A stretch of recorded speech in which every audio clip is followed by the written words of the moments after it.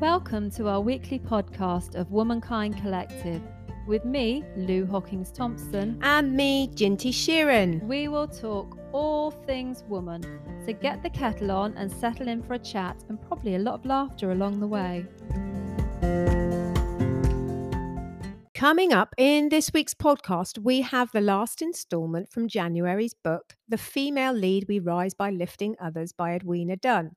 This week, all the women's stories reflect on relationships. For our foodie, we end Veganuary with a sweet treat plus a requested recipe using TVP, textured veggie protein.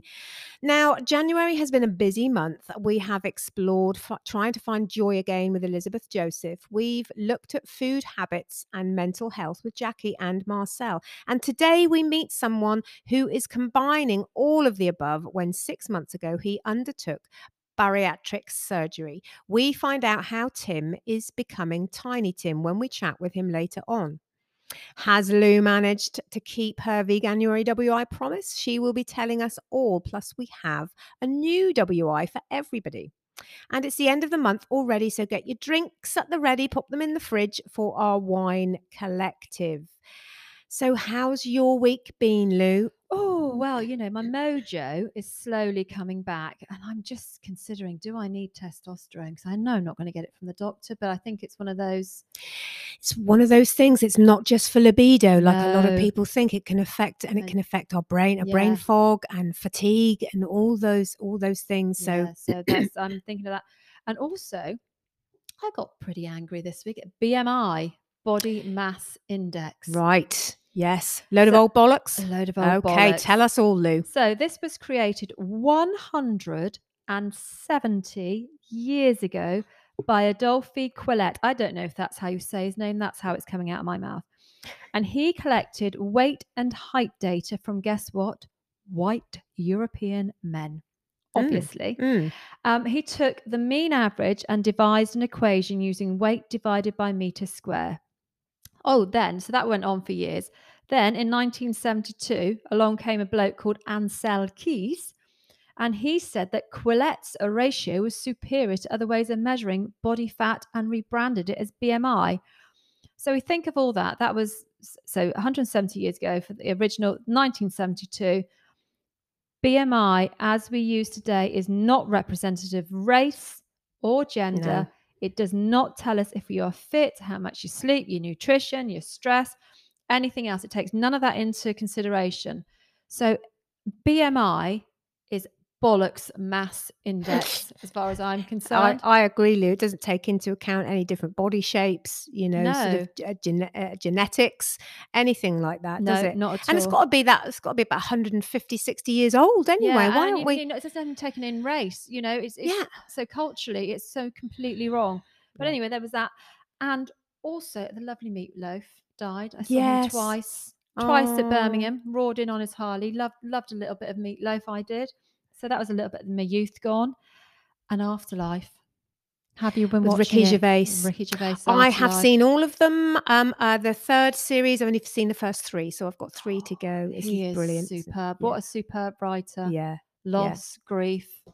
He just gets people, doesn't he? Yeah, so good. So that was my week, really. A bit of this and a bit of that. How's your week been? Sounds good, Lou. Sounds good.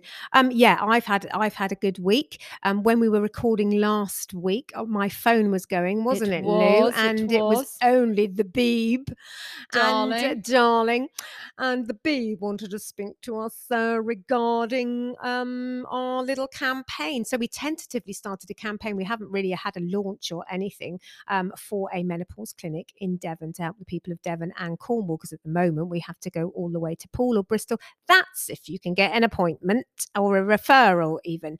So they rang to see, they picked up because I was on Radio Devon asking for testimonies from the people of Devon and Cornwall, and they wanted to come and film a a menopause yoga class, which they did, and you came up, Lou, I didn't you? did.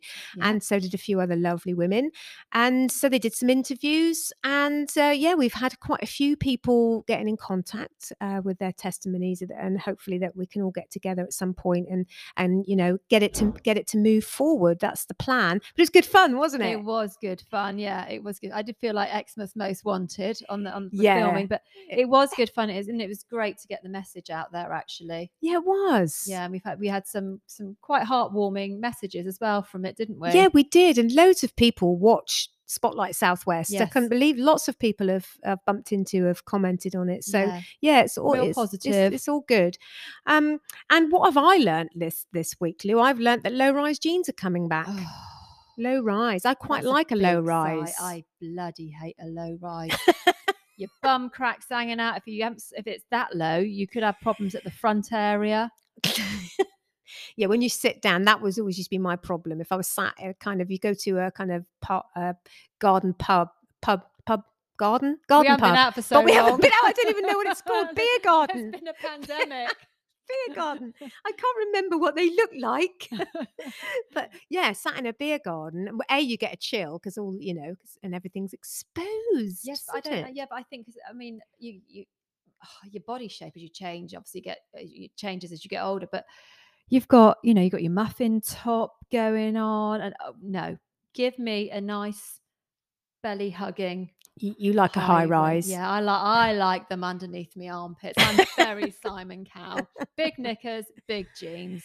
Yeah, no, I like a low rise, but I'm more of a mid-rise gal. Oh. I'm a mid-rise gal. I quite like that. And what else have I learned? I have learned that petitions do work. Ooh. Because do you remember Tracy Scholes? We talk about 2 weeks ago. Bus driver Tracy? Bus driver Tracy, yes, from Manchester. She was fired because basically she was too short for the new buses. It was a safety issue and she couldn't see some pedestrians but they changed right behind the buses, her. hadn't they? They hadn't changed Tracy. They changed the buses. They changed something in the buses on a particular bus route. So she asked if she could change the bus route to use a different bus because it didn't suit her, or what were they going to do about it? And what they did do about it was fire her. Yeah. So there's been a petition and she's got her job back, Lou. That is good. She's back on the buses. Well done, Tracy. Yeah. Well done, everyone, for signing that petition. I know. See, it is worth a bit of power. When you see those petitions, you might think, oh, they don't do anything, but they do. And negative press for the old bus company. Exactly. Even if it just raises awareness, it's worth doing, isn't it? Well done, Tracy. And like you, Lou, I was a little bit angry this week. Shall I tell you what I was angry about? What were you angry about? From April this year, every single restaurant and cafe will have to, whether they want to or not, have the calories written on their menus. How many calories each thing has. What a load of bollocks. Yep.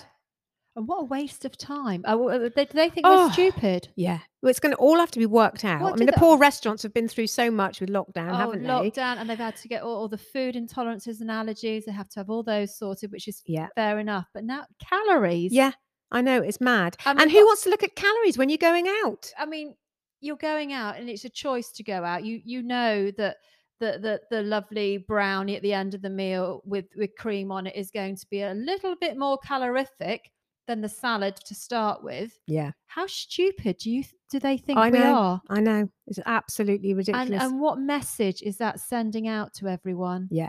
Yeah. That's not a healthy. It's not. It's done to try and because our country is becoming more and more obese. So this is the reasoning behind it. But I don't think it helps at all. I don't think it's going out for meals. I think it's the cheaper, easy foods to eat at the end of the aisles. Yeah. That are cheaper than the lovely seasonal veg. Yeah. Yeah, that's the problem. I agree. I don't think it's an awful lot of some of it's education. People, we all need to be educated in what sort of, because you can have something the same amount of calories and one thing will be really healthy and the other thing will be maybe a Mars bar with no nutritional value in it whatsoever. But yeah, so there we are. That'll be April. I'm not looking forward to that. Me either. I won't, but I don't go out anyway. As you said, load of bollocks, Lou. Bollocks.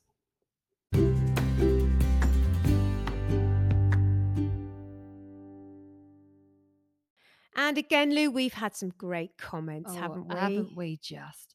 So the lovely Teresa said, excellent exposure on the TV tonight, getting the message out there. Good luck with the continued campaign. Totally agree. It's a difficult time in our lives. I wouldn't have survived working, etc., without HRT. Well done to you both on the podcast too. Oh, thank you, Teresa. And Veggie Girl on Instagram said, well, WKC. When I read that, I had to look. I thought, what the hell's WKC? What is it? Some sort of new, KFC? yeah, like KFC. No, it's Womankind Collective. There you go. Hey! Well, KFC is certainly off to a fabulous start of 2022. This week's podcast featuring Ginty's, get your teeth in, Gin. This week's podcast featuring Ginty's sister, who has suffered from anorexia nervosa, was just so very powerful and educational. Also, the episode with Lou's daughter, who shared her experience as a diabetic. Hearing these authentic stories are so impactful for all listeners, but especially people who are going through the same. Many thanks to both of them for sharing their stories so candidly. They Thank both you, did Veggie amazing, Girl. didn't they? Yeah. And the musically gifted Edgelarks commented, thank you so much for all your brilliant campaigning. Oh, thank you. And Mrs. Menopause comments, menopause care is bad enough up country. You West Country girls must keep shouting. Thank you. Thank you. And Paul says about episode 2 with Jackie talking about anorexia, amazing and a very powerful thing to do. Oh, and lots more messages for Jackie. There's just a few here. Wendy says, very, very brave. I'm sure it will help others. Jamie commented, having beaten this myself, I can only send love. And Hazel said, thank you for sharing your story. There's some very interesting nutritional connections too. And Veggie Girl again. She says, I'm loving the veganuary and have just picked up some TVP, textured veggie protein, but not sure how to use it. Would you consider passing on a recipe you love? She recommends a good veggie cookbook, Linda McCartney's Home Kitchen. She says it's simple and straightforward. Just right for you then, Lou. Simple and straightforward in your cooking. We've taken you, Veggie Girl, up on that offer, and we have a nice TVP recipe for you coming up later on. So stay tuned. Sasha told us, I'm loving you ladies being back with some great podcasts. Although I'm not doing Veganuary, I have started the year increasing my diet to be greater plant-based, and so it's been so helpful to hear your hints and tips on all things vegan. And Sasha also recommends a book for us called Talking to the Wild by Becky Hemsley. She says it's a collection of poems that are thought-provoking, and she has felt quite emotional reading them. Well, we took a look at said poems, and stay tuned because we're going to be reading one at the end of the podcast. So Neil's been in touch from Dubai. We're so international. Again, and messaged us saying, you never disappoint, guys. Really enjoyed listening to Marcel. She is so knowledgeable. Great to hear mindfulness being used by experts as it crosses over into everyday life. I'm still laughing at the Kate Bush babushka conversation. And no, it's not a food. Maybe you were thinking of Baba ganoush. Did I? No, I said I think babushka's a Shakushka, food. yeah. You said- yeah, I think no, I know I think babushka means grandma in Russian. Oh, really? I do know that, We but have heritage, though, I don't thought you? babushka might have been a food as well, but it probably was baba ganoush. Yeah. Baba ganoush is lovely. Have you ever tried I baba think ganoush? I have. Yeah, it's a lovely. He sounds like an old man as well that you'd want to take Oh home. yeah, he does. Baba Good old baba ganoush. ganoush. And lastly, Wendy from Hillstart Nutrition said, great episode, guys. Listened on my dog walk yesterday. Oh, well, thank you. And just keep all your comments, ideas, and recommendations coming, please, because we flipping love them. We do flip and love them. And that's how we operate, isn't it? We Yes. are a collective, aren't we, Lou?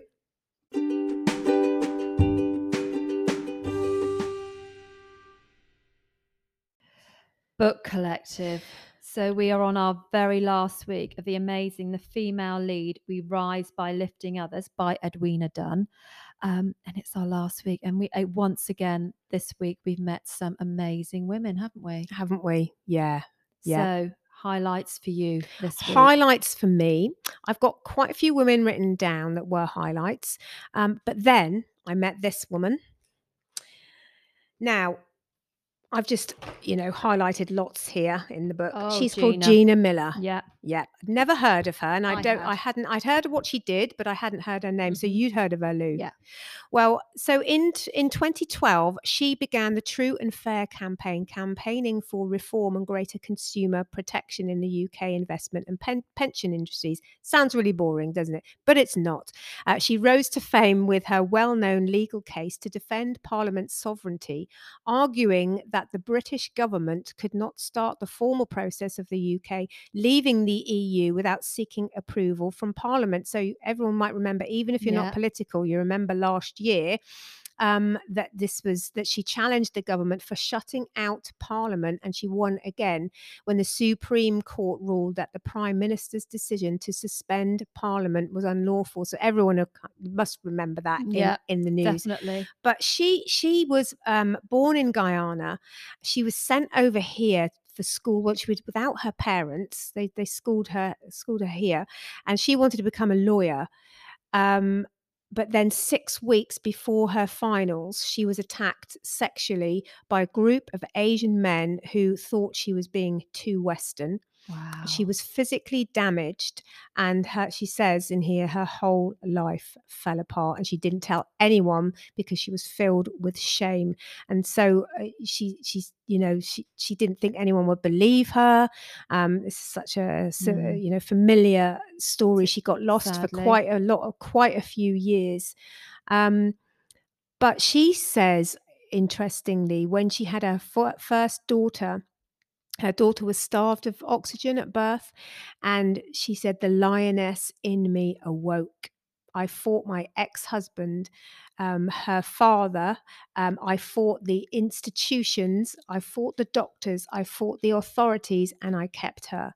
They wanted to put her in an institution. Wow. And then, so she said her first policy and campaigning battle was to get special education and what's called a statement for children who need it. Now, we all know what statements are. Yeah. And this was her from her own experience of her what daughter. A woman.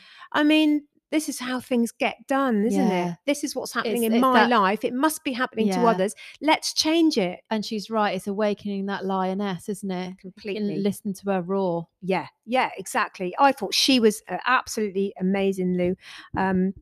Sorry if you couldn't hear me there. My mic just flicked over. She goes on even after that, Lou. She was in a relationship when it was very destructive and very and violent. She'd had enough. She moved out with her daughter, and she was living in a car. Her and her daughter.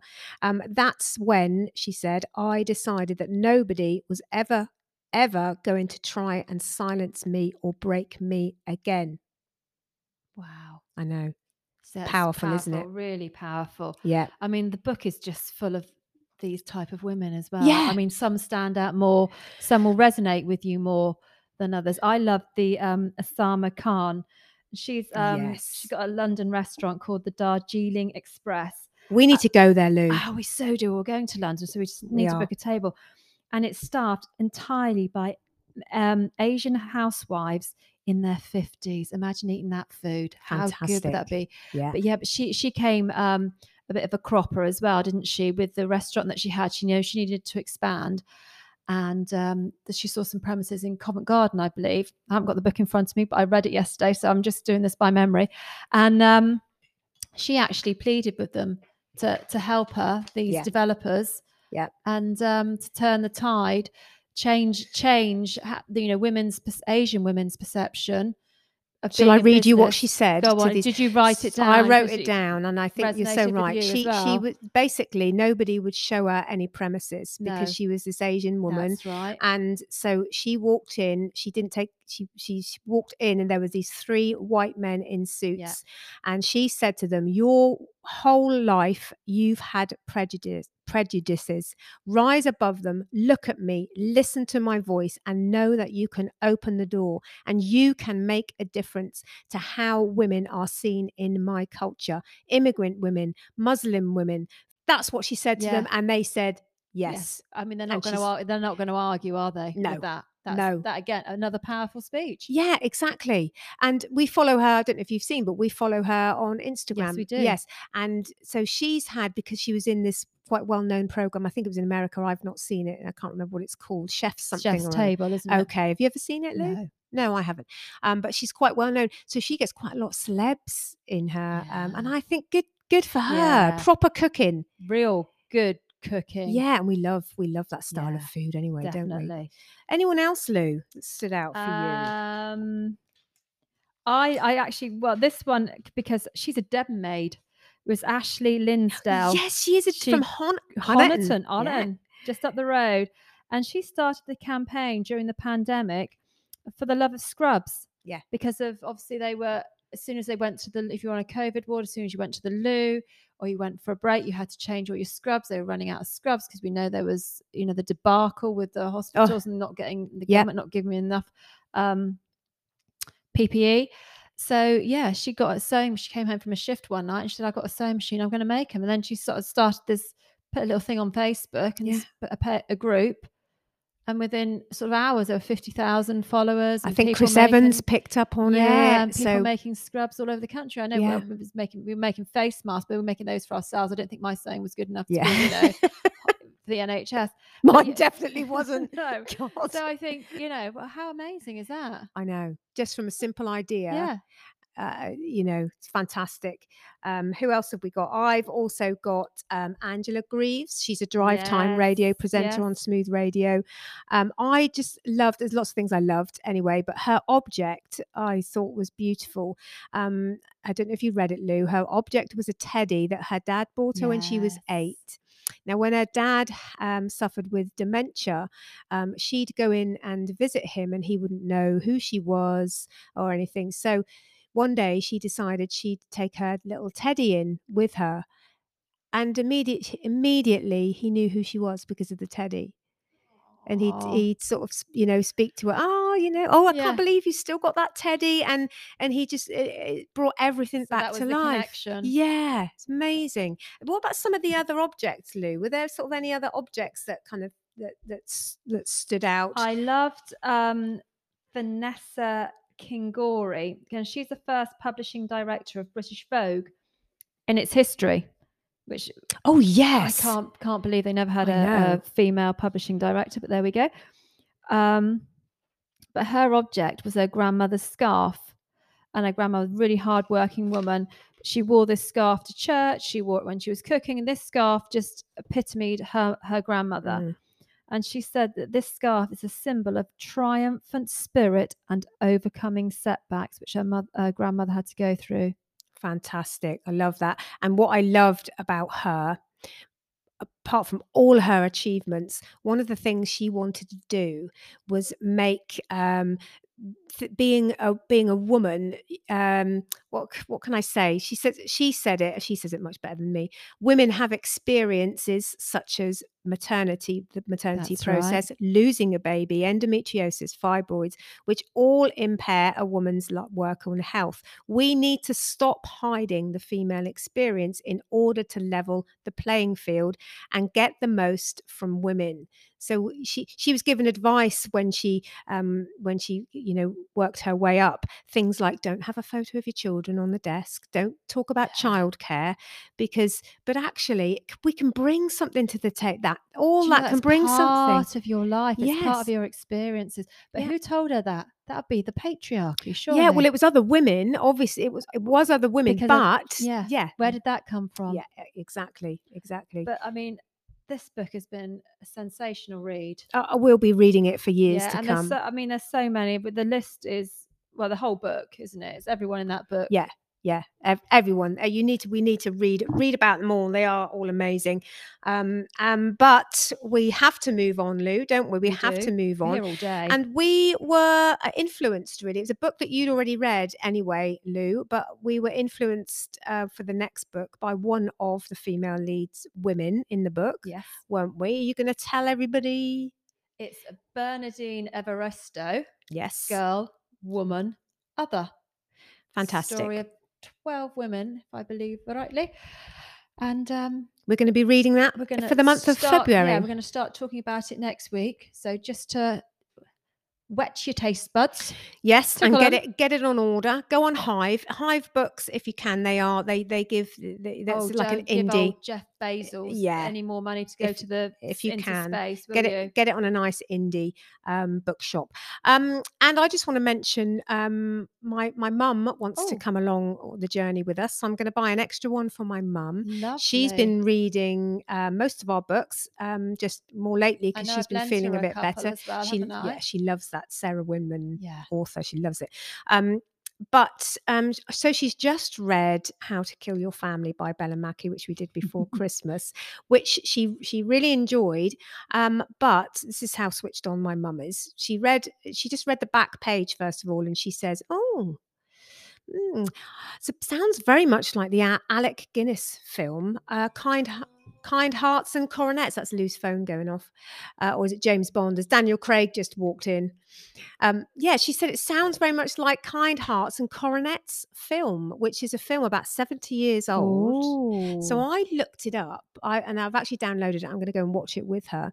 And it's based on a book called The Autobiography of a Criminal by somebody or something Isaacs. I can't remember. But then, so I thought, oh gosh, when I read what that book was about, I thought, my gosh, this is almost exactly the same, Wow. but a man. So Bella Mackie's obviously read it and been influenced by it. And I thought, I wonder if she acknowledges it. Well, I went in about 2 days later to my mum, and my mum said, "Oh, page 224, have a look." And I had a look.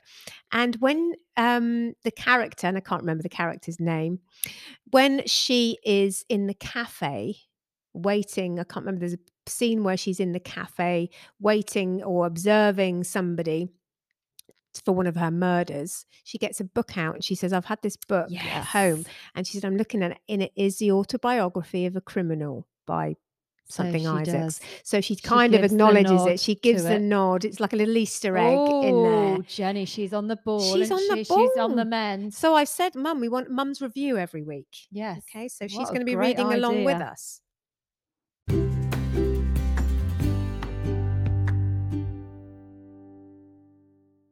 So, Foodie Collective, it's the last of our Veganuary week, and we thought we'd have a little treat, didn't we, Lou? We did. So you've made these cupcakes. They had a rose icing on the top, didn't they, Jen? We've got a cream. We've got a dollop. A dollop. We've got a Devon dollop. We've got a Devon dollop on the top. Because, yeah, I had a piping bag. I'm not that dexterous. Look, I thought you were going to be pushing the boat out and getting them done. Yeah, and to be honest, I thought they're going to be rammed down our necks pretty quick, are. and they're going to taste the same. So they're not piped. I shall put a little photo on the Instagram and put Lou's tucking in already, and then I shall put a photo of what they're supposed to look like. But what do you think, Lou? So these are delish. good. These are vanilla cupcakes, or fairy cakes as we say in the UK, and they are by 6 vegan sisters online who are absolutely brilliant. They do savory stuff as well. I've had loads of recipes from them. This is the only cake I have ever made that tastes like actual real cake that's vegan, because most cake I've had that's vegan isn't great. It's light and there's no soggy bottom. That's all I'm saying. Yes, because there's lots of vegan banana bread. You know, I'm going to tell you. I don't put it out there, Lou. I don't like banana bread. I had enough in lockdown. I'm not doing banana bread. No. To me, eat your bloody bananas before you make them into bread. And to me, it's not really cake. Cake is something a bit naughty. Yeah, I don't want it healthy. Really, I don't even want carrot in it. I don't even want carrot cake. So this is, it's got a dollop of stuff on it. And what you do, folks, to make instead of the egg, there's no egg substitute. What she does, and it works for me every single time I make these or any other cake, you use your plant-based milk, which I tend to use soy, and you mix in with it a tablespoon of apple cider vinegar. You whisk it through. You leave it for 10 to 15 minutes before you do anything else with it, and it kind of curdles. Oh, so it's got that thickening. Exactly. This is your kind of egg substitute, and it works every single time. Wow. Mine hasn't touched the sides. It's gone down. Good. Well done. I'm going to eat mine in a minute. Thank you so much, Jim. Yeah, we'll put the recipe on there for it's all things most people have in their cupboards, Yeah. like baking powder and flour and all those sort of things, icing sugar. So get that in. Now, the TVP. So lovely veggie girl asked us, I've got some TVP. What the hell am I supposed to do with it? She didn't say it in that nasty way. She said like it me in a with nice the way. old tofu. Exactly. Well, TVP is a textured veggie protein, so it needs moisture because it's dried. It's all dry. So it's like a boil in the bag. Not really. It's oh, I should have got some to show you. I'll show you in a minute, Lou. But I'll put the recipe on Instagram and I shall put it on the show notes. But basically the best things to do with it are anything with moisture. So like if you want to do a vegan shepherd's pie, a vegan chili, spaghetti bolognese, it needs lots of moisture. So I'm going to put on a recipe for gorgeous vegan chili that I do. It involves the TVP and you need plenty of I don't use tin tomatoes, but I used passata. So you need either tin tomatoes, passata with chopped tomatoes. You obviously need chili powder, paprika, oregano, anything, and there's a turmeric. I always put turmeric in there. You don't really need that, but I put that in there. A bit of cumin, and then some vegetables, some peppers, and it sort of swells up. So you may need to add a little bit more water at times if it's a bit thick. But any of those dishes, use and make sure you have plenty of liquid with them. But I'll put that on the show notes.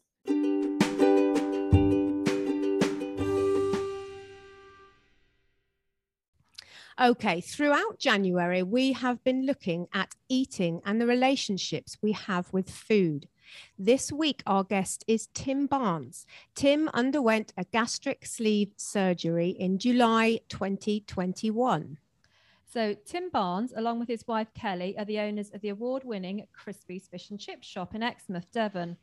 Tim is also a regional director for England of the National Federation of Fish Fryers. In 2021, after years of struggling with his weight, Tim took the decision to have a gastric sleeve surgery, life-changing and not without many risks. On one of his posts on Instagram, Becoming Tiny Tim, Tim says of his pre-op that he is a step closer to the next stage of his life. Tim, welcome. Hi, you're right. Tim, thank you so much. You're only the second man that's been a guest on our podcast, so it's quite daunting. You'll be gentle. It's great to have you here. Thank you. Yeah, Right.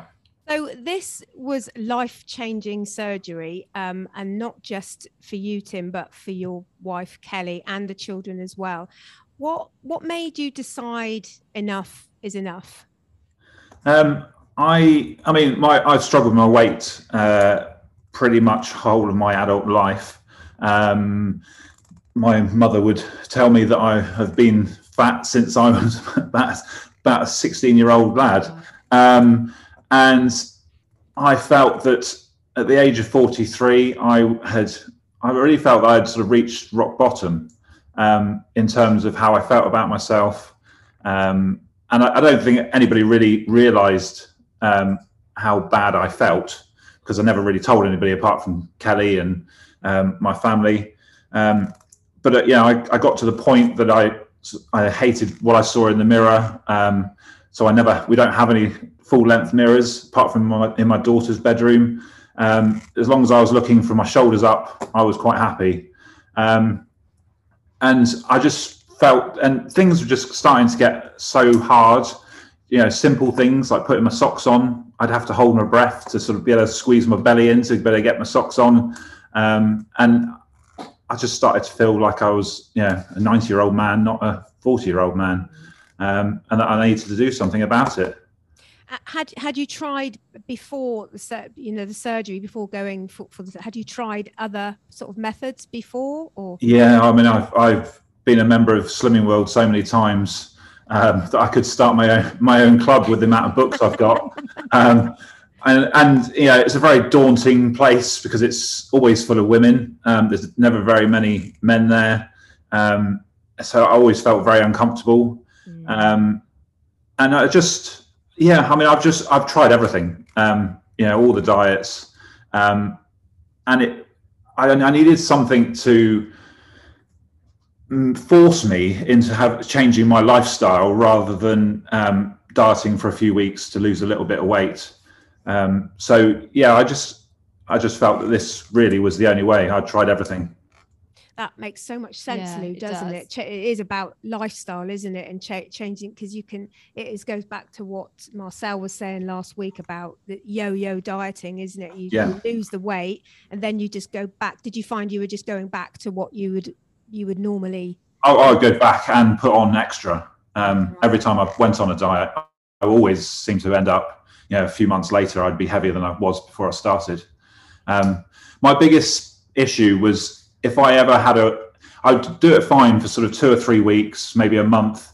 And then as soon as I had a week that I plateaued or that I put on a couple of pounds, I then wouldn't go to the meeting because I didn't want that sort of, not really embarrassment, but it's sort of, I don't know what it was, but I just never wanted to go back until I then lost again. Yeah. So I think in my head, I'd think, right, I'll leave it a week and then I'll go the week after, and I would hopefully have at least lost what I put on. Yeah. And then that was kind of the breakdown of how that, it was a slippery slope then. Then I wouldn't go again because the next week wasn't any better. Yeah. And I still have that battle now. You probably noticed that I haven't posted what my weight's been for the past couple of weeks, because the beginning of December was Kelly's birthday, so we went out a few times and we had a few drinks. So I put on a little bit of weight. Then the week after, I got back down to what I was before that happened. And then it was Christmas, so the same thing happened again. And then we've just been to Scotland for a week. So I put on a couple of pounds, but I've now lost all of that. So I'm back to where I was before Christmas. And I'm hoping this week I'm going to hopefully have lost at least a pound or two. So it's a battle that I always have, that, if it's not going the right way, I don't like to shout about it. Yeah. Because I suppose you just, I don't know what it is. You just don't want to, you're a bit ashamed of it. Yeah, it's a mental thing as well, isn't it? There's so much. It's showing vulnerability as well, isn't it? And it's almost you feel like you failed, but you haven't, because you've come so far and done so well. And it's not a fail at all, is it? But in your head, that's how it feels. Yeah, I think so. Yeah. I mean, the whole Instagram thing for me anyway is, I'm not one to be telling the world my personal things, and especially putting pictures of me without my top on and things like that. I mean, it's not what I do. But I wanted to be, I suppose, accountable for what I was doing, which is kind of why I started it as well. But yeah, it makes me feel very uncomfortable. So posting something to say that I'm not doing as well as I should be, that's kind of why I don't do it. I have to say, I think your Instagram is absolutely fantastic. I really do. And I think it's even better because we know you're uncomfortable with it, and you're doing it for all the right reasons. You're doing it to help anyone else out there that might be going through the same thing.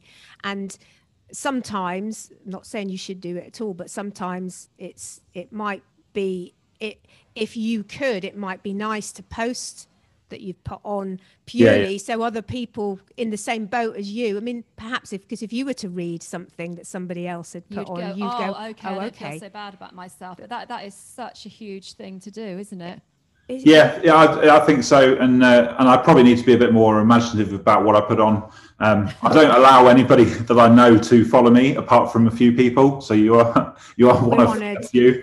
I think there's only about a dozen people that I know that are following me. All the rest are people that are in the same position as me, but 90% of them are women. There's not many men that, even that going for the surgery. There was probably, I think there was 5 of us booked in that day, and they were all women apart from me. Wow. So it's just the whole weight loss scene really it's always seems to be women, not men. I mean, there are men out there, but I think I might have maybe 6 people that follow me that are men. The rest of it, I think I've got 650 odd followers, and the rest of them are women. And that says a lot, doesn't it? I suppose that's Yeah. a good thing in a way, but it just shows you what the diet industry is aimed at women. Yeah, and who's spending Yeah. the money on dieting? Women. Exactly. But it's not very nice for men like yourself when you want to, you need help. You take the plunge and go for some help, and you're surrounded by really nobody like you. I mean, that's what you're looking for, isn't it? Somebody else, in the same boat. Have you found your what you eat now, your relationship with food is changing? Do you look for different foods, or are you still eating similar things but less of? No, I can't. I think my relationship with food has completely changed. I think about everything I eat. Simple things like I used to have sandwiches for lunch every single day. That was how I was brought up. It's the easiest thing.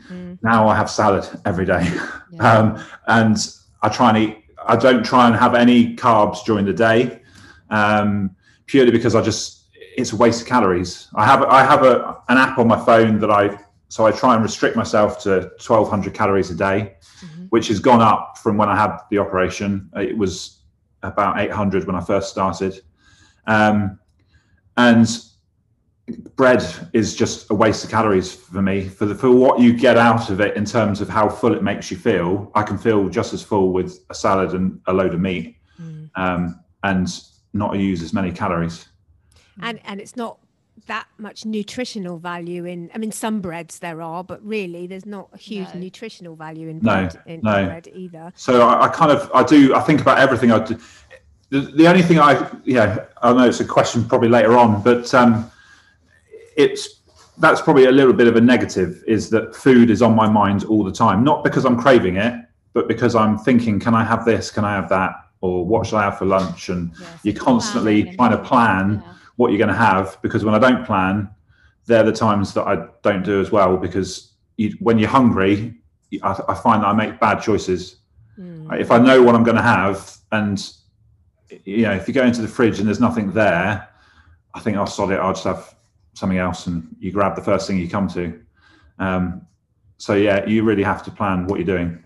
I think that's everybody, isn't it? We all do a bit of that, as in if we're really hungry and we haven't planned anything, Lou will go for the biscuits usually. And it's snacking, isn't it? It's grazing. It's the worst thing you can do. Yeah. So with your surgery, Tim, can you talk us through your surgery? So what exactly sort of it entailed as well? So I had to do, the hardest bit was actually you have to do a diet for 2 weeks before you go to have the operation. And it's called a liver reducing diet, because your liver sits on top of your stomach.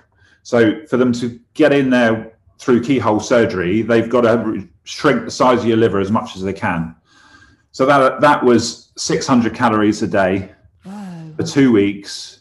No carbs whatsoever. You could eat a small amount of meat. I think it was about 80 gram portion of chicken for a meal. And the rest was vegetables and salad.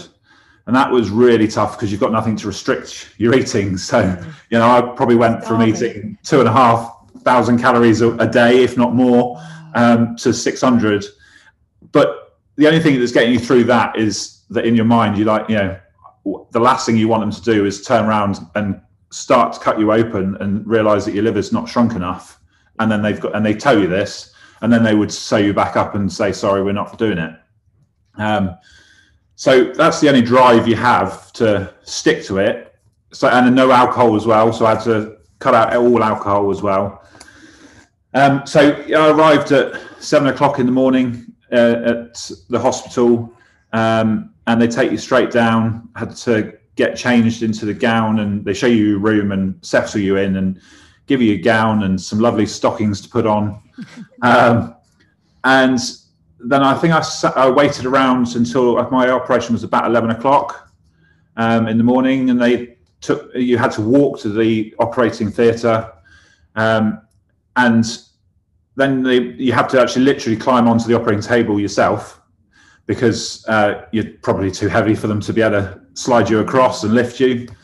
And then at that point you're feeling quite nervous because you're seeing everybody in the room. It's a very clinical room. And the anaesthetist was talking to me and said, I'm just going to give you a bit of oxygen. And he's sticking this mask over my face.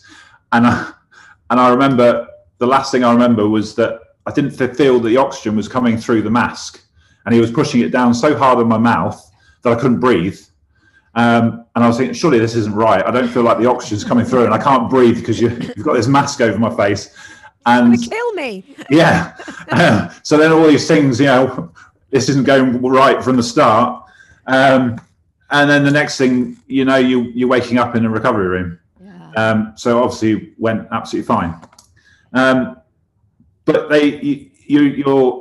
when you woke up, I was sort of overwhelmed with this great pain because they fill your abdomen with gas to expand it out so that they can see what they're doing. And this gas causes you a lot of pain, and it's there for a couple of days afterwards. So it wasn't pain from stitches and things like that. It was just this gas was just so uncomfortable. And then I stayed in hospital for 2 nights, which is normal. And then they let me out. It was once the anaesthetic wore off, it was quite uncomfortable. I had the hole that when they pull your stomach out, because they remove 80% of your stomach. Wow. So what they do is they stick something down your throat to fill your stomach. It's like a mold that they're putting in, and then they they staple your stomach around this mold, and it's about the size of a banana. And then the other 80% of the stomach they pull out of this hole. So that hole that they pulled it out of was bigger than the rest, and they had to cut through a few muscles. So that one was very, very sore for a few days. Wow. And what made you decide? Was it their recommendation? Because there's the band, isn't there? The gastric band, and there's the bypass, and there's the sleeve, which you had, which is irreversible. Obviously, they've taken 80% away. Did they recommend that, or was that a decision you made? It was a decision that I made. I actually, when I phoned them up, was asking about the band, and then I did more research on it and realised that the thing with the band, because it is literally a band that goes around the neck of your stomach, so it restricts the food going in. It doesn't actually restrict the size of your stomach. So it's the idea of it is that it closes the neck of your stomach, and as the food goes through it, because it's harder to get through, it's telling your brain that you've had enough food, right, somehow. But they've got to get that tightness right. So every few months you have to go, and they leave a sort of a port just underneath your skin that they can inject saline solution into it or take it out. And that saline solution squeezes the band tighter, or if they take it out, it makes it looser. And I didn't really want that constantly, every few months having to go to the hospital and get it checked and make sure it's right. And it can also dislodge. And the only benefit from it that I could see was that it was not permanent. You could have it removed if you wanted to. So I then sort of inquired about the sleeve and the bypass, and I felt that maybe the bypass, although you lose more weight on the bypass, maybe that was just a little bit too much. So I looking back now, I don't know whether I'd go for the full bypass. I don't know. I'm happy with what I've had done. I don't know how much more weight I will lose. They say that you'll lose between 50 and 70% of your overweightness. So I was about 10 stone overweight. So they reckon, is it 10 stone? No, maybe 12 stone. So they think I could lose about 9 stone if I wanted to. Whereas in a bypass, you can lose up to 80% of your weight. So yeah, it was just kind of research. I researched it a lot. You've got to look at you're looking longer term, aren't you? And if you're looking longer term, then you're probably thinking, why have it reversed if that chance? And I was looking. I've got something here. I think it's from the NHS, and what I like or thought, about the sleeve that you've had done, it says it doesn't change the way your body digests food. So there is less chance of you becoming deficient in key vitamins, minerals, or protein with time. And that's got to be beneficial for your long-term health, hasn't it? Your nutrients, it's all right losing weight, but you've got to be, you've got to have a healthy, healthier nutrients and things as well. Yeah, I think the bypass is a lot more restrictive. There's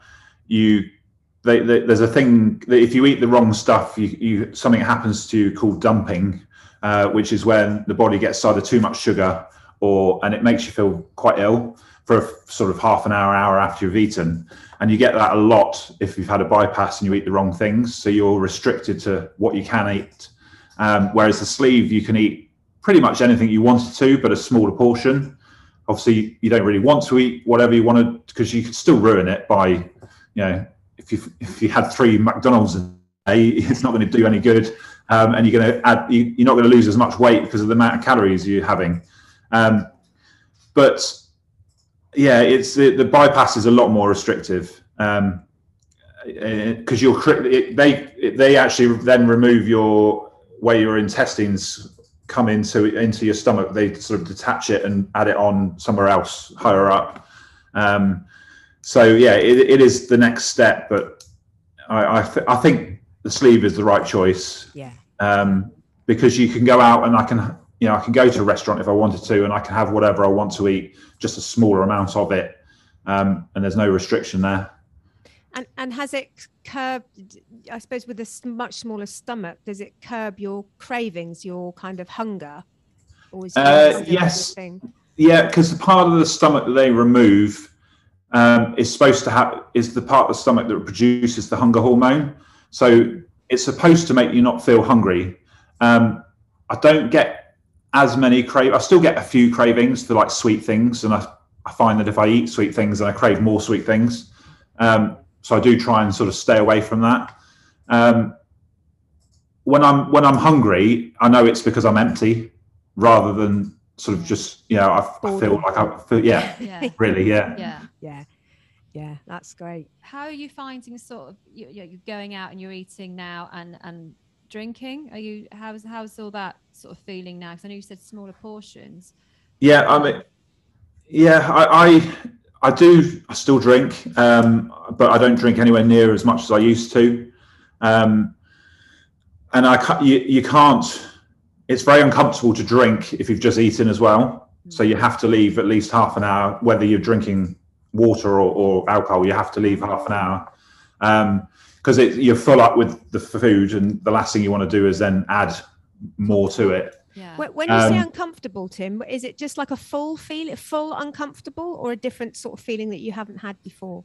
Well, if you eat too much, it's just it's like I used to feel when I ate too much and I carried on eating because my brain was telling me to eat. Yeah. It's just it's just so uncomfortable because you're so full. Yeah. So yeah, I mean, drinking for me was always a bit of an issue, and it was probably why I put on so much weight as well, because I used to drink quite every night, and there's so many calories in the alcohol, so it was adding probably a few thousand calories on top of the amount of calories I already had. So now I watch what I drink, because if I have a drink for if I drink over the weekend, say, half the week I would have put on weight. So then I'll be battling. It's always a constant battle. If I put on at the weekends, then I'll be spending the rest of the week trying to lose that weight I've put on. So I do try and not drink now unless there's something special on, rather than sort of doing it every weekend or every night.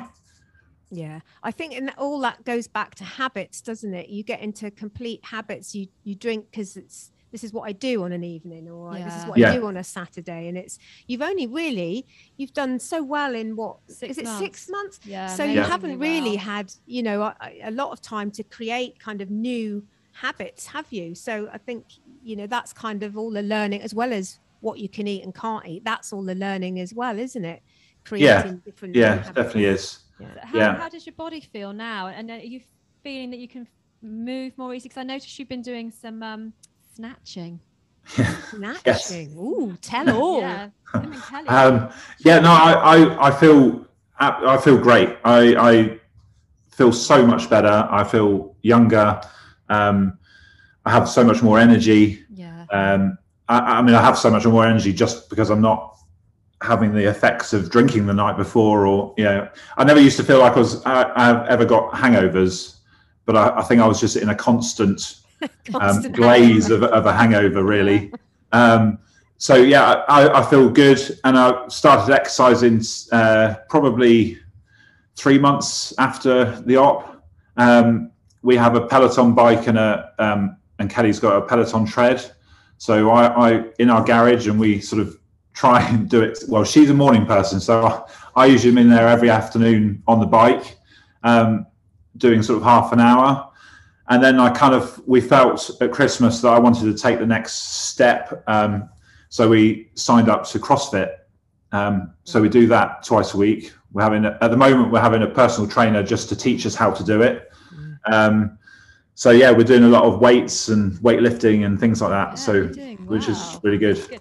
And would you have done that prior to surgery? Would you have done any of that prior to surgery, or would you have sort of for a bit felt uncomfortable and given up? Well, I used to do it 10 years ago. I used to do a lot of weights 10 years ago, and I was quite into my weight training, and I used to love things like the world's strongest man and things like that. So I was thinking, well, they're pretty fat but fit because they're strong. Yeah. And I used to use it as an excuse that if I went to the gym 3 times a week, I could eat and drink whatever I wanted. Because for probably 5 years, I managed to keep my weight exactly the same constantly. And it used to frustrate me because the more I worked out, I still didn't lose any weight because I wasn't doing eating as well. But then in the last 5 years, the bigger I got, there was no chance I was going back to the gym. As much as I wanted to, and thought every week I think I need to start getting back into this, and I joined up and never went. And so yeah, there was no chance 6 months before I would ever have gone back into the gym. It's a vicious circle, isn't it? The worse you feel about yourself, the less you want to do, and you don't want to put yourself into that position. Yeah, and the more you need to do it. So yeah. And obviously, because you're tall as well, Tim, aren't you? So yeah. Do you feel that your weight actually defined you before all of this? Did you just feel like you were just Tim, and this was your shape, and that was going to be it? Yes, I do. Whether it did define me, in my head, it defined me. Yeah.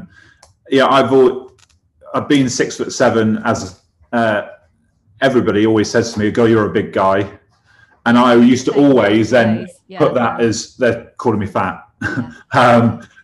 I'm sure they weren't, but yeah, in your head, that's how you see it. So yeah, it did define me, and I never believed that I would ever lose the weight until I decided that I was going to have the sleeve. I mean, I even threw out probably 6 months before I had the sleeve, before I knew I was going to have it, or even thought about having it. I threw out all the clothes that didn't fit me, and now I'm back through them and smaller. So it was quite frustrating. Yeah. Fantastic.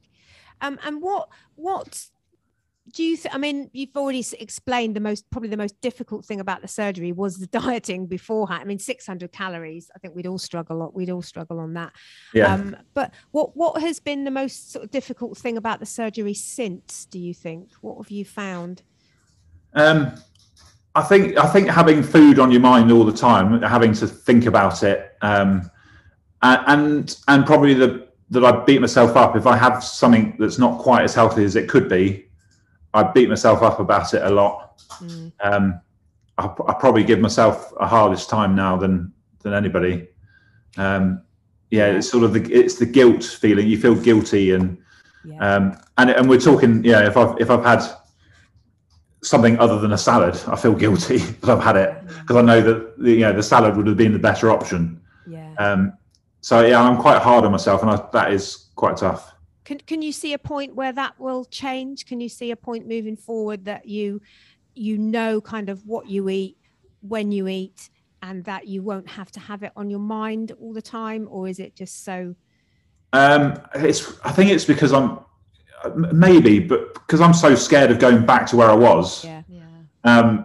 And you've always got on your mind that, this is probably your one and only opportunity. And if you waste it and do something silly like overeat and stretch your stomach, which it can happen, I think they say that 50% of people lose all the weight they want to lose and then they put a few stone back on. Yeah. And I'm sort of scared to death that I'm going to do something silly like that. Yeah. And so I don't know. I think it will always be on my mind. Did they offer you any sort of counselling or talking to somebody after the? Yeah, they've been very good. They have a dietitian that keeps in contact with me all the time. Brilliant. And offers me any help that I want. I never got any counselling, but I don't think you get that with. I think if I asked for it, I could have it. Yeah. But I'm not the best for asking for help. Being a man. Yeah, I think women. I don't think any of us really do, Tim. And it's such a subject for you, isn't it? It's like I say, it has defined you. It's been with you most of your life, hasn't it? So yeah, I think everyone would resonate with that guilt and almost shame around food sometimes, though, isn't it? When you've kind of overdone it, or it is a horrible. Alcohol, they're your secret. They're your secret things, aren't they? Sometimes. Yeah. And what obviously there's so many benefits. You've already told us, some, but obviously what's been a few of the best things just about having the surgery, just feeling so much better. Yeah, just feeling so much better, feeling like I'm not going to have a heart attack from putting my socks on. Being able to do things with my kids a bit more. The other day I was wrestling with my son, and I thought 6 months ago I'd be sitting here out of breath, probably not even be bothered to mess around with him. And even Kelly said to me, "Does that not upset you that you've missed all this time?" And I'm like, "No, I'm happy now. I'm happy that I can do it. I'm not going to look back on what I haven't done." I know I probably, we didn't go out very much because we couldn't be bothered, and I'm not one to sort of dwell on what I've missed out on. We're going to move forward and make things right, I suppose. Brilliant, Tim. It's all about the future, isn't it? It's all about the stage of your life, isn't it? That's what it's all about. We don't want to fanny about wasting time on things. No, do we? No. So I mean, I think you do. Oh, hang on. Sorry, Lou. You never told me what was it? What shifting? What was it? You and Kelly. You said you and Kelly. Oh, the snatch. Snatching. What is it? It's a lifting. It's a weightlifting lift where you pick the bar up from the ground straight over your head without any sort of jerks or anything. And we put a video up of us learning how to do that the other day. And Kelly looked better at it than I did. Well, I didn't like to say anything. She was even though those plates going on, the plates on the end of her bar was just wood. There wasn't much weight on there, but she was very good at it. Now at the side of your head, aren't you? Yeah. Yeah. I mean, I suppose I've known you for years, Tim. You and Kelly, and you're very dear to me, and I think you've done absolutely amazing. I mean, about 6.5 stone lost now. 6.5 stone, yeah. Hopefully, I'll get another 2, maybe. But it's also it's impacted Kelly as well because she's lost weight. She looks amazing. She does. She gets more comments than I do, and it's not fair. But yeah, I think it's the whole family is happier because I'm happier. Yeah. And our relationship's better because we're sort of 2 different people, really. Yeah. So yeah, everything's really good. It's and you kind of think the only sort of regret is I should have done it 10, 15 years ago. But then you wouldn't have been right in here to do it. That's the thing is if I hadn't have hit rock bottom, then would I have put the effort into it? And as they always used to say to her when you're going through with the surgery, is that this isn't a fix to make you slimmer.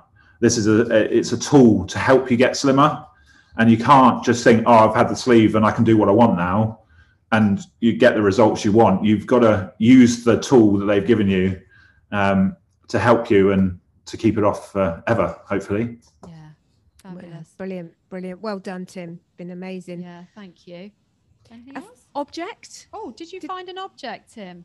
You know, in that so first we're- email, you we're- were like that. No, We don't worry if you haven't, but we are doing, just for the listeners, so to explain, we're reading the female lead book, and with all the women they talk to, they are asking for a significant object. Now, some people, it might be a book or a diary or a phone, jewelry.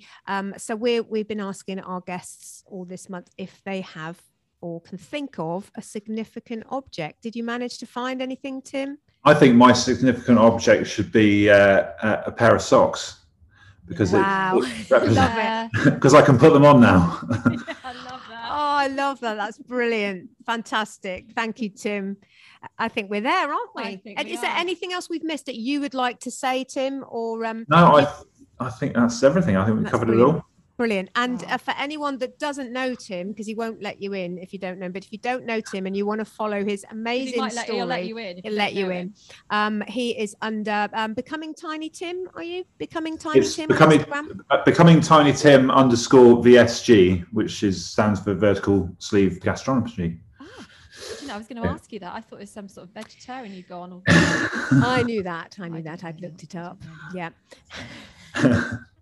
Oh, Tim, thank you so much. It's been an absolute pleasure speaking to you today. That's all right. And good luck. Good luck. For the next 2 stone. Here we come. Yeah, and you look amazing. Thank you very much. See you, Tim.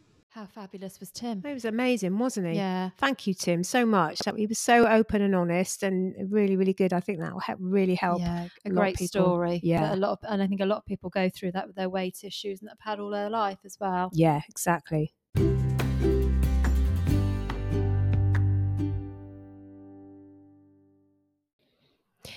So WI, Lou, you're coming to the end of it now. How are you feeling about your WI of Veganuary? I found it really difficult because, you know, I love my butter, I love my cream, I love my milk, I adore my cheese. I've been dreaming of prawns and chicken, because chicken is the only meat I eat. Not that I eat it very much, but I have struggled. I'm going to be glad when it's the 1st of Feb, not to lie, but I've done it. Yeah. You know, I haven't given in. My milk order starts again on the 1st of Feb. So that's all good. Is there anything you will be adopting? Probably eating more veg. Probably eating more veg. Yeah. I'm being a bit more adventurous with the veg that I cook, I think. And there's been some brilliant recipes that we've had, and some I will take forward, definitely. Yeah. I tried Emma's Nutrition's latest one last night, the butternut squash. Oh, that looked lovely. What was that like? It was lovely. Could have done it. I think I could have done it with some sort of saucy thing, because I think I needed something a bit moist with it. But it was lovely, and she's great. And she put the flavors are good. I think it does make you appreciate how flavoursome things can be, because you do rely on like fish or meat to get your flavours from, and when you've got it really makes you think a little bit more about how you cook, doesn't it? Definitely. But so. Yeah, any surprise? Was there any surprises? Any sort of surprises? Things that surprise you, good or bad? I'm getting used to black tea. Yeah, but you're not going to keep that up, are you? No, I'm not. No. And I'll be honest. I think I've had a bit of weight loss as well, probably because my snacking is not so. You can't snack so much. But then I wasn't doing it for any weight loss. I was quite happy with my weight, so for me that wasn't an issue, and I don't mind my curves, but.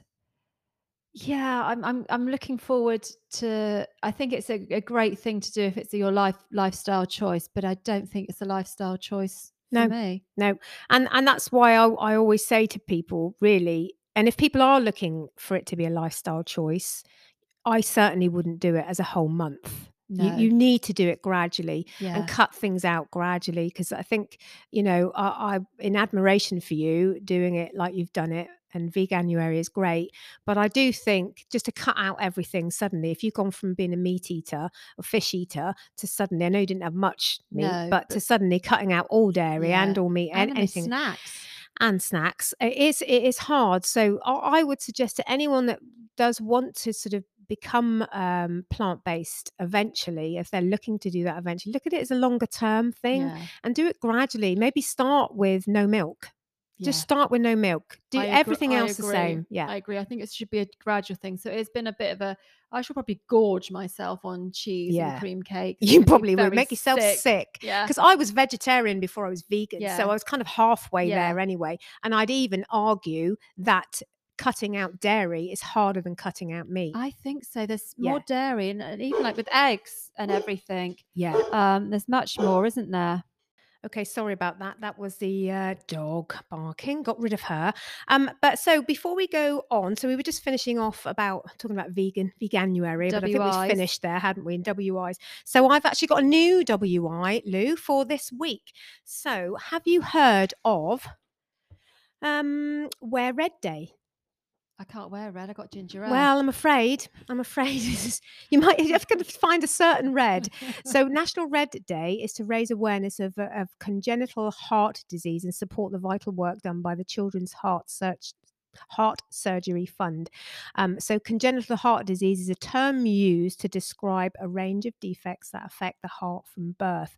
So this can present as different symptoms, but often babies with congenital heart disease experience extreme tiredness, fatigue, rapid heartbeat, difficulty breathing. The most serious cases of congenital heart disease can be fatal. And my friend, who you'll remember, she came to my wedding, and you'll remember Vicky. Yeah. So Vicky died at 36 years old of a congenital heart disease. She had what we used to call her hole in the heart. I never knew how serious it was. She never told me. By the end, she needed a heart and lung transplant, which unfortunately, obviously, she never got. So it's a really important thing, this Red Wear Day. I've started something new. So Wear Red Day. So this takes place on the 4th of February, Friday the 4th. So I thought, if anyone wants to join in, wear red all day and donate some money to the Children's Heart Surgery Fund online. That's what I'm going to be doing. What a fab WI. Yes. So I want a photo of you in red, looking pasty. Thanks. I love red. So Lou, it's the last weekend in the month, isn't it? So we've got our wine collective, but it's a very dry one, isn't it? We've got no alcohol this week. Well, I've got 0.5. 0.5, and I've gone for the just opening there my tin. I've lost the bottle, but yes, what have you gone for, Lou? So I've gone for a M&S low alcohol rhubarb and ginger cider, tart rhubarb and fiery ginger flavour. So I'm going to sounds delish. Have you got a glass there? There you go. Oh, thanks. I thought you might want to drink out the bottle, as we are in Devon drinking cider.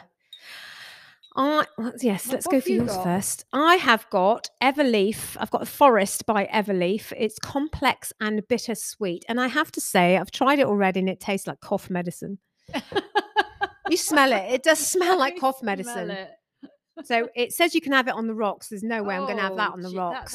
Isn't it? Like when you were a child. Yeah. It's not pleasant. So it's quite. Smell mine. Mine smells nice. Oh, that's proper delish, that, isn't it? So I'm going to pour some fizzy water in mine. I'm not having this on my own, Lou. I've done you've got to try it as well. My cough medicine. Yeah. I'm just going in with my cider. Yeah, you go for your cider. There's a little I'm a bit worried about all these wires and these drinks. Oh, that rhubarb and ginger is lovely. Is it? Mm. Hang on, I'm going to have a slurp of my Everleaf. Let's try the Everleaf. It's better with water in it, but it doesn't. Oh, I tell you what, that takes you back to when you were having to have a sick bucket by the side of your bed, doesn't it? Either the medicine or the Dettol. It's almost Dettol-like, isn't it? Yeah. I'm sorry, Everleaf, but I won't be buying any more of that flavour. They do other flavours. This is supposed to have saffron, orange blossom and vetiver in it, but no, and vanilla. But no, it's Dettol for me. So I won't be buying any more of that. Can I try a little bit of your cider, Lou, if you'd like to kind of let that? Cool.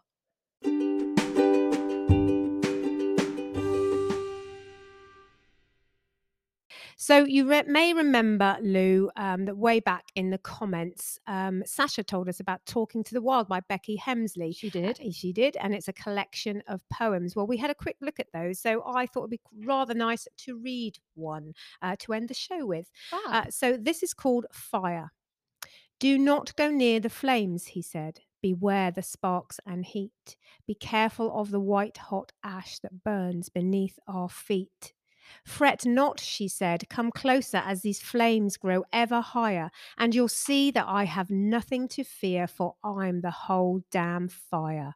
Oh, good, isn't it? Goosebumps. It is goosebumps. What a week, Lou. And what a way to finish. What a way to finish. So we hope your tea's not gone cold and that you'll join us next Sunday for The Collective. We would love you to subscribe, favourite and review our podcast. It really helps us spread the word. Please head over to our Instagram page, Womankind Collective, to leave comments or DM us with your thoughts, or watch us and our guests on our brand new Womankind Collective YouTube channel. And lastly, you will find all the links and the chat from the podcast on the podcast show notes. And also testimonies. Please DM us. Please do. You can email us at womankindcollective@gmail.com with any testimonies. Reference the Menopause Clinic in Devon. Devon that you've been going through. Yep. So yeah, thank you. Please do that. So can I have some of your cider, Lou? I can't drink any more of this. What, cough medicine? Yeah, I can't drink any more cough medicine. Anyway, enjoy your drinks, especially for those who've bought some Everleaf. Please let us know if you like it better than I do. So have a good week, guys. Cheerio. Bye.